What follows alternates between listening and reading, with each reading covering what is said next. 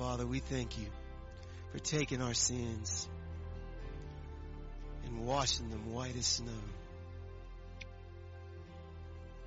Dear Heavenly Father, we praise you for being the one that if we place our hope in you, that if we accept you as our Lord and Savior, that you can come in and take all the bad out, all the things that we've stored up in ourselves, our sin, our self-worth and everything. Take all that out, and Lord, we can take our dependence on the things of this earth, and we can place our dependence into you. Lord, you paid it all. You gave your life for us. In return, Lord, you asked for one thing, and that's our life in return. Lord, help us to place every ounce of our energy, every ounce of our life, every ounce of who we are, our identity in you. Because it's only through that point at which we come in our lives, Lord, that when we place everything on you, that you can become everything to us. Lord, please bless Pastor Trent as he leads the message, Lord. Hide him behind that old rugged cross, Lord, and help us not to see Pastor Trent, but help us to see Christ, who I know dwells in him. Help us hear your words in a manner that we can understand them plainly and put them into practice in our life. Lord, thank you. Amen. Thank you, Marcia and Graham and the band. And then thank you, congregation, for the beautiful songs of worship this morning. We have certainly felt the presence of the Spirit moving through those two wonderful hymns as we have just worshiped. And Jesus paid it all. What a wonderful, wonderful song to sing as we enter into that Easter season. I want to ask you a question this morning. First, we'll be in Philippians chapter 4, closing out our series, Advancing the Gospel Together. Philippians chapter 4, verses 10 to 13. You may be very familiar with one of the verses in this passage. And so we'll be looking at that in depth in just a few minutes. But I want to ask you this question. Are you content with your life? Are you content with your life? The dictionary defines contentment as a state of peaceful happiness or a state of satisfaction. Are you in a state of peaceful happiness with your life? Are you in a state of satisfaction with your life? To ponder that question, I want to read to you a poem by Jason Lehman that I think expresses the thought well. It was spring, but it was summer I wanted, the warm days and the great outdoors. It was summer, but it was autumn that I wanted, the colorful leaves, the cool dry air. It was autumn, but it was winter that I wanted, the beautiful snow, the joy of the holiday season. It was winter, but it was spring I wanted, the warmth and the blossoming of nature. Anybody relate to that last one? Yes, absolutely. He continues, I was a child, but it was adulthood that I wanted, the freedom and the respect. I was 20, but it was 30 I wanted, to be mature and sophisticated. I was middle-aged, but it was 20 that I wanted, the youth and the free spirit. Then I retired, and it was middle age that I wanted, the presence of mind without limitations. My life is nearing an end, and I never got what I wanted. Does that poem resonate with you this morning? I know the second part does with me. When I was 13, all I wanted to be was 16, right? So I could get a car, I could have freedom, I could go wherever I wanted to go, that my parents would let me. When I was 16, all I wanted to be was 18. Because there's privileges of being an adult when you're 18. When I was 18, all I wanted to be was 20. Now you may think 20 is an odd age, but I wanted to be 20 because I was tired of being a teenager. When I was 20, all I wanted to be was 23. Because I was going to graduate college when I was 23.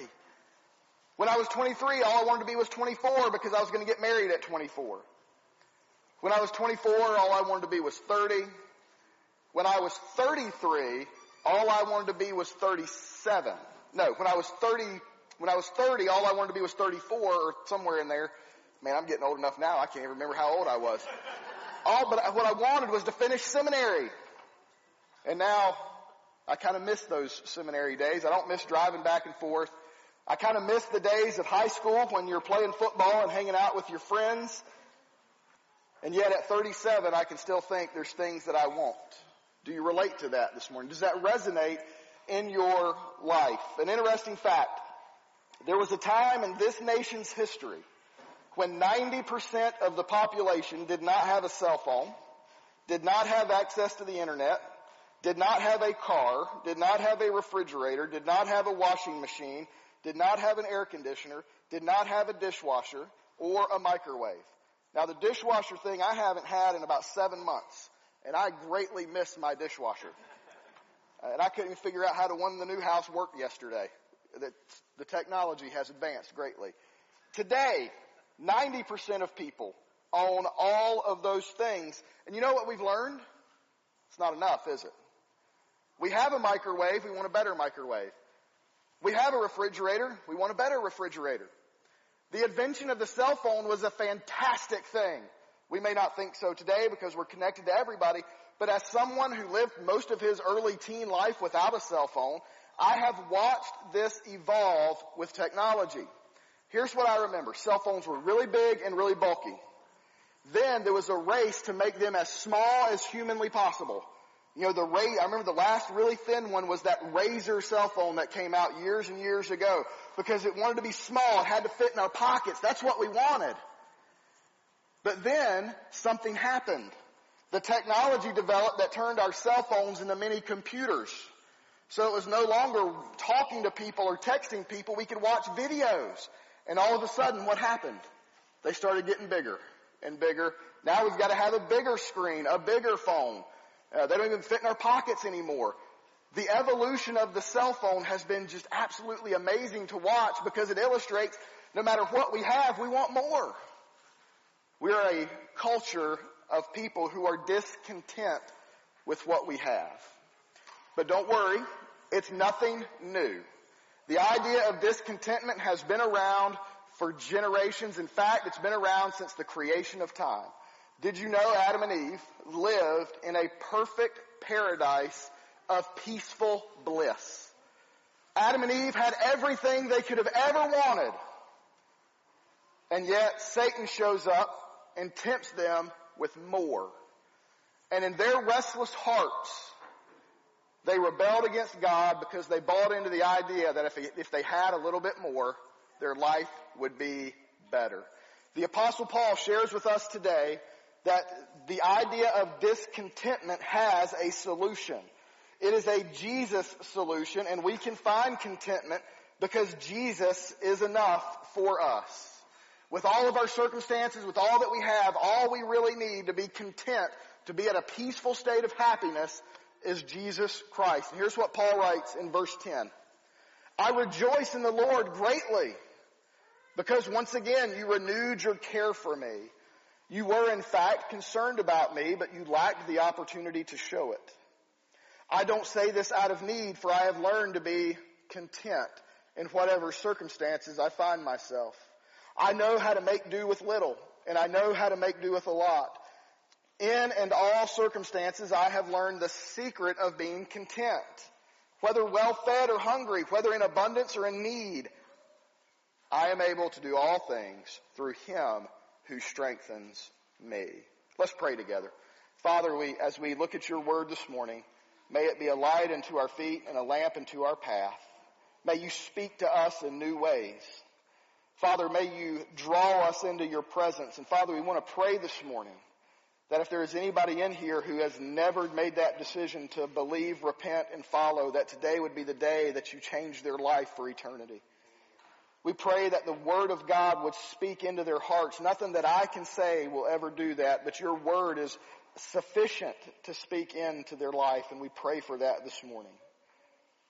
We pray that it would just help us to apply the truths of contentment as we move forward with our everyday life, facing all kinds of circumstances.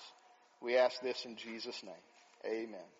Amen. In our text this morning, the Apostle Paul shares 3 insights about contentment. 3 ways in which you and I can start the path of being at peace with our circumstances. The first one is be thankful for what God provides. Be thankful for what the Lord provides. And I'm going to add, if you're taking notes, you can write this down. Be thankful for what God provides and the people He uses to provide it.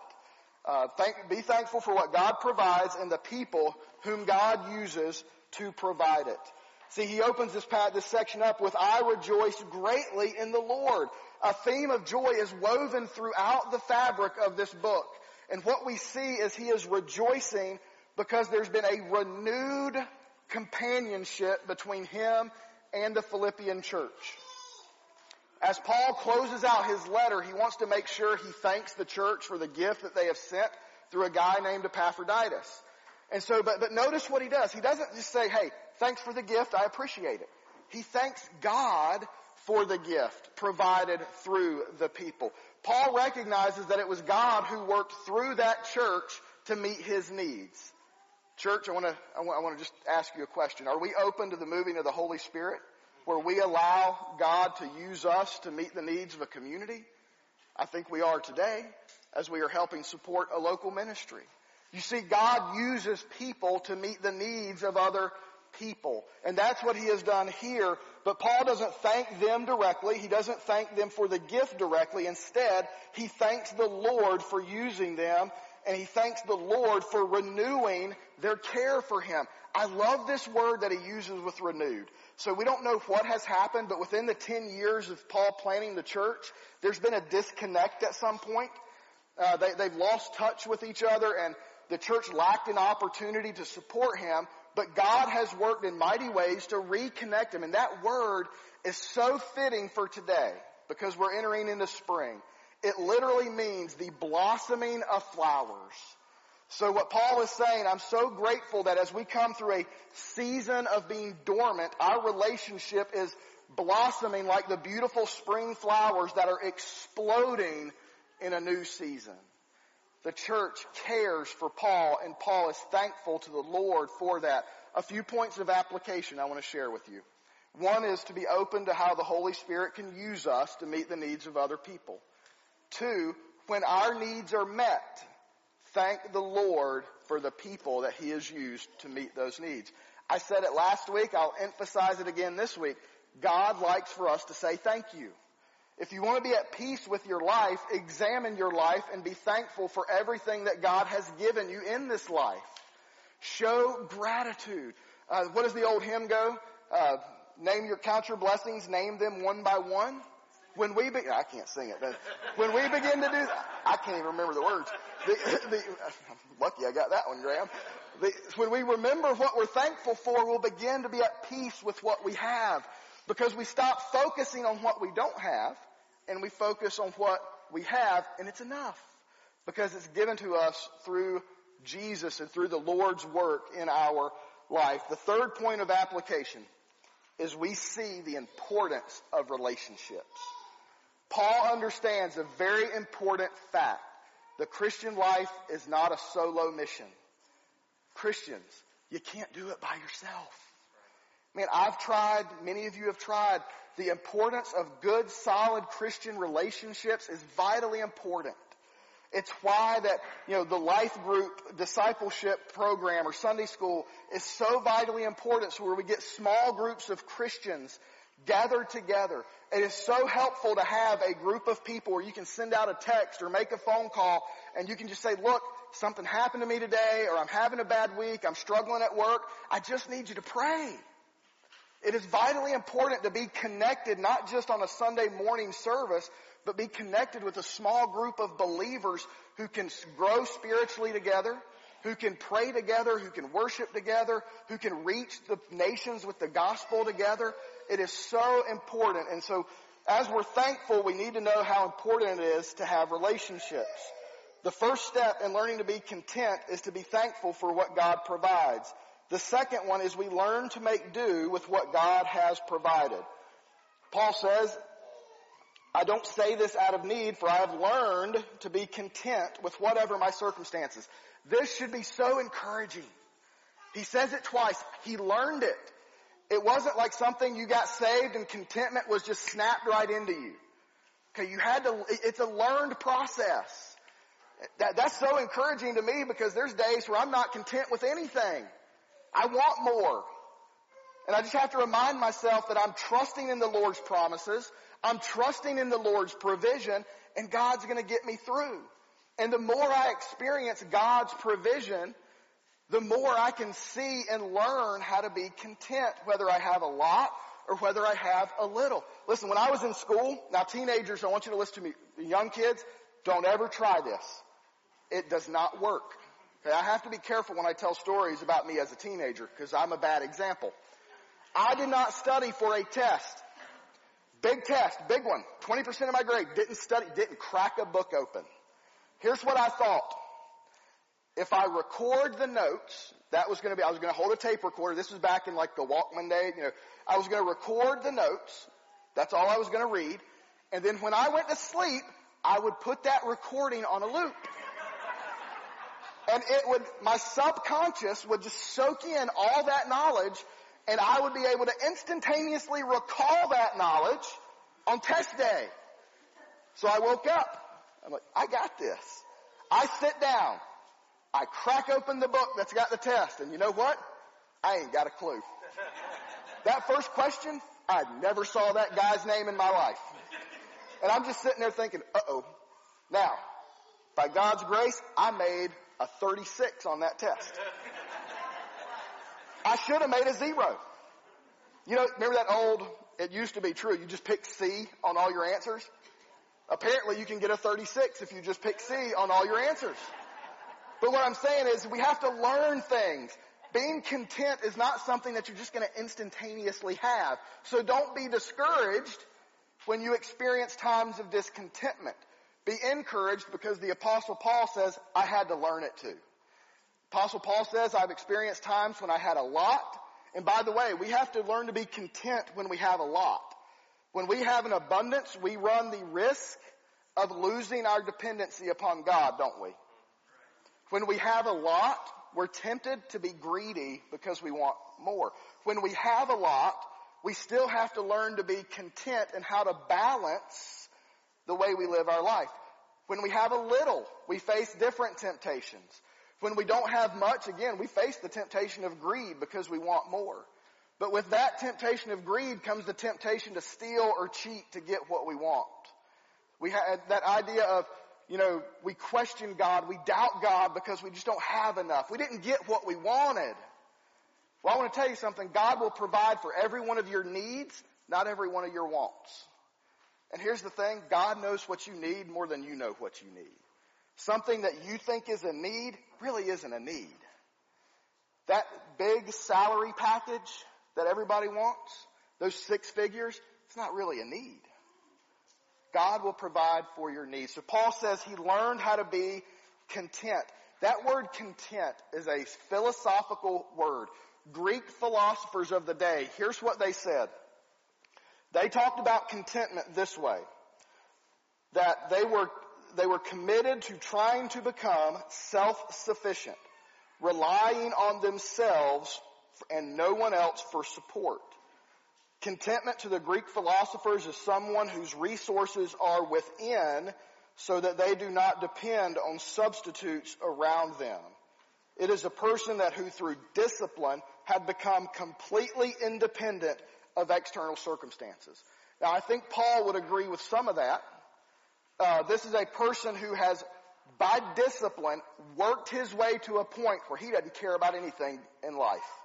He is emotionally stable. He's emotionally happy. Doesn't matter if he's got a lot of money or not. The difference is, where the Greeks say you have to work to this, you have to earn it, you have to become self-sufficient, Paul says, no, you don't. You don't have to become self-sufficient because Christ is the one who is sufficient. And that's what he says in verse 13, and it's the third insight. Rely on the strength that God provides through Christ.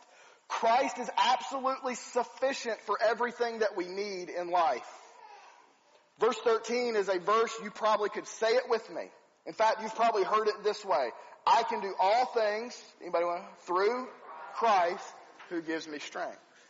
It is a very popular verse. The CSB does not have the word Christ. It just says through him who strengthens me. In fact, Paul does not use the word Christ in the text, but it's very clearly who he is talking about. There is no doubt that the him that Paul is referring to is the Lord Jesus Christ. And so we rely on the strength that God provides. This is the most quoted verse of the Bible other than John 3:16.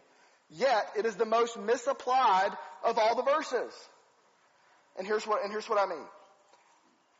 If that basketball goal lowers down, it's about 10 foot, right? I am 5'6". I can quote this verse 1,000,000 times, and you know what I'm not going to be able to do? Dunk that basketball. It's not a belief issue, it's a height issue. And not only that, I can only jump about that far off the ground, if that. So for me to dunk that goal, it would have to be, if I'm 5'6", it would have to be 5'8". That's about all I'm going to get. So when Paul says I can do all things, here in the context, he's not talking about all things. I promise you, if I go outside and say, I'm going to run a marathon, I'm not going to make it. It doesn't matter how much I quote that verse. I'll do good to get to the end of the sidewalk down Patterson. I was on the phone with Chad a few weeks ago walking. I couldn't talk. I was winded. And that's like 20 yards. So that's not good. This verse in the context is very clearly talking about the circumstances that Paul finds himself in. All things is referring to the circumstances that we find ourselves in that could challenge our contentment. Paul says the secret of living with contentment is found in your Christian commitment, in your relationship with Christ. It is a union with Christ that flows from the Savior. Christ is enough. So listen, when you get a bad report from the doctor, that's what it means. You get that cancer diagnosis. You can do all things through Christ. You know, you weren't expecting it. It came out of nowhere. You can do all things through Christ. He will give you the strength to get through it. When you lose your job, that's bad. You can do it because you have Christ living inside of you. You can do all things through Christ who gives you strength. Through all your circumstances, whether you have a lot or whether you have a little, that is what Paul's talking about. Through his life, when he was shipwrecked, he could do all things through Christ who gave him the strength to get through it. J.B. Phillips translates this verse this way. I am ready for anything through him who is living in me. We can be ready for anything through Christ who empowers us and strengthens us. In this verse, God is effectively promising to give us the strength to get through whatever situation we are in, to get through whatever he has called us to do. If you're called to missions and you're sitting here thinking, I can't sell all my stuff and go to Africa. Yes, you can, because God gives you strength. If God's calling you to be a pastor and you're like, I'm not a good speaker, I can't do that. Yes, you can. If God's called you to it, God will get you through it. And so it works in all these circumstances. So I'll ask you, what is God asking you to do today? What situation has he placed you in? What challenges are you facing? What are you suffering through? What are the pressures that you may be facing at work? And then to balance it out, what promotion have you experienced where you're going to need to balance? What abundance do you have that you need to learn to be content with? Because you can do all things through Christ who gives you strength. The secret of contentment is found in that verse, relying on the strength of Christ. The great missionary Hudson Taylor, he worked hard for many years. He had trusted Christ to meet his needs. He was faithful. He relied on his faithfulness in God to meet his needs. Yet, Taylor writes that he had no joy and he had no liberty in ministry. Even though he was trusting Christ, he was discontent. One day he received a letter from a friend, and in that letter these words were written, "It is not by trusting Christ in my own faithfulness, but by looking away to the faithful one."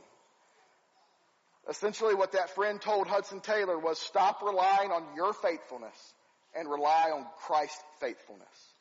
Hudson Taylor says it was a moment that changed his life forever because from that moment on, he drew not on his own power, but from the power of Christ. I want to ask you a question this morning. Are you focused on Christ or are you focused on your stuff? Are you focused on your circumstances, your strength, your ability, or are you focused on the Savior? This week, as I was studying this passage, I was reminded of a time when 5,000 plus people followed Jesus around. They saw Jesus do a lot of cool stuff. They saw miracles. They heard him teach. One day they experienced a great miracle. Jesus fed 5,000 people with small loaves of bread and small fish, and they had leftovers. The next day, that group, that crowd shows back up, and they want breakfast. Jesus sees it as an opportunity to tell them about the spiritual needs. He met physical needs the day before. Now he's going to teach them about a spiritual need. So he begins to teach them that if they would believe in him, if they would believe in Jesus and the one who sent Jesus, they would be saved. He begins to teach them that he is the bread of life, that they don't need breakfast to sustain them. They just need Jesus. And look, honestly, when you read John 6, it's a really hard teaching. So hard that we read in John 6:66, from that moment, many of his disciples turned back and no longer followed him. All Jesus said was, I'm enough. And many of those thousands of people turned around and didn't follow him. One of the most heartbreaking things in Scripture. When I hear that and what we read next, you can just see Jesus in the tears, because Jesus came to seek and save the lost. Jesus came because he had a desire to see every person on this planet saved. And all these people just turned away after hearing the truth. Man, that happens today, doesn't it? People hear the truth on Sunday mornings, Wednesday nights, or any time, and they just turn away. So Jesus, with these tears in his eyes, he looks to his 12 disciples, and he says these words, you don't want to go away too, do you? He asks them, do you want to leave me? And Peter, in one of his rare moments of just being the rock, replies this way, Lord, whom will we go? You have the words of eternal life. We have come to believe and know that you are the Holy One of God. What Peter said is this, what we have seen and learned, you're the only one we need. Where else can we go? We're not going to find salvation anywhere else other than Jesus. We're not going to find peace or contentment anywhere else but Jesus. And so those 12 stayed. And today I'm reminded of something completely different than that too. Because today, 2,000 years ago, a crowd of people lined the streets of Jerusalem, waving palm branches, laying down their coats, and they welcomed Jesus into the holy city. They wanted to anoint him as a king because he was going to kick out the Romans. He was going to change the religious order. Thousands of people, and I bet the disciples ate it up. But I wonder what Jesus thought as he rode on that donkey and he watched these crowds. Because Jesus knows what's going to happen by the end of the week. See, all these people will be nowhere will you find them on Thursday, Friday, Saturday, and Sunday. The ones who welcomed him into Jerusalem, heard him teach that he was enough, heard him teach about the coming of the kingdom, the hard truths that they needed to hear, and they turned their back on him. Many of these people are going to be shouting, crucify him, by the end of the week. So let me ask you, are you in the crowd of people who are going to leave here today not following? Or are you going to make a decision to stay with Jesus? Or are you going to make a decision for the first time to call on Jesus as your Lord and Savior? Let me ask you this. Have you surrendered it all to the one who paid it all? Have you surrendered it all to the one who paid it all? Listen, the idea of contentment, it doesn't mean your life is going to get easier. It doesn't mean your life is going to get better. It just means you're going to have enough. Christ is enough to save you from your sin. you can make that decision today. Jesus, throughout the New Testament, taught that if you would believe in Him and His Father, that if you would confess your sins and believe in your heart, that you would be saved. If you would repent and make a decision to follow, that's all you have to do. Follow Jesus. I mean, it sounds simple, but it is kind of complicated because you have to surrender every aspect of your life to the Lord. Are you ready to do that today? Are you ready to say, I am going to step out and follow the Savior? Surrender it all to the one who paid it all, because He is a good Father who loves me, who sent His Son to die for me. The good news is, if you've been turning your back on Jesus for a long time, He still has His arms wide open waiting for you. The crowd who abandoned Him, He would gladly welcome them back today. Don't leave here without knowing that you are a follower of the Lord Jesus Christ. The secret of contentment is found in 3 words. Jesus is enough. Father, we are so grateful for this day. We are grateful for the book of Philippians and the wonderful truths in it. And I pray today, if there's someone here that you are just speaking to them, that they're ready to make that decision to follow you, that today they would just step out on faith, they would come down here and give their life to the Lord Jesus. Father, don't let them be ashamed to stay where they're at. Don't let them be afraid of all the people who will be watching. Father, just let them surrender their life to you. Father, let the gospel transform all of us as we learn to find contentment. We ask all these things in Jesus' name. Amen. Amen. Thank you for joining us today. We hope that the Lord has spoke to your heart and has blessed you through this message. If you would like more information about a personal relationship with Jesus Christ, please reach out to us at one of the following locations. You can visit us online at ChinaGroveFBC.com/salvation, or check us out on Facebook, Facebook.com/ChinaGroveFBC. Thank you and have a blessed rest of the day.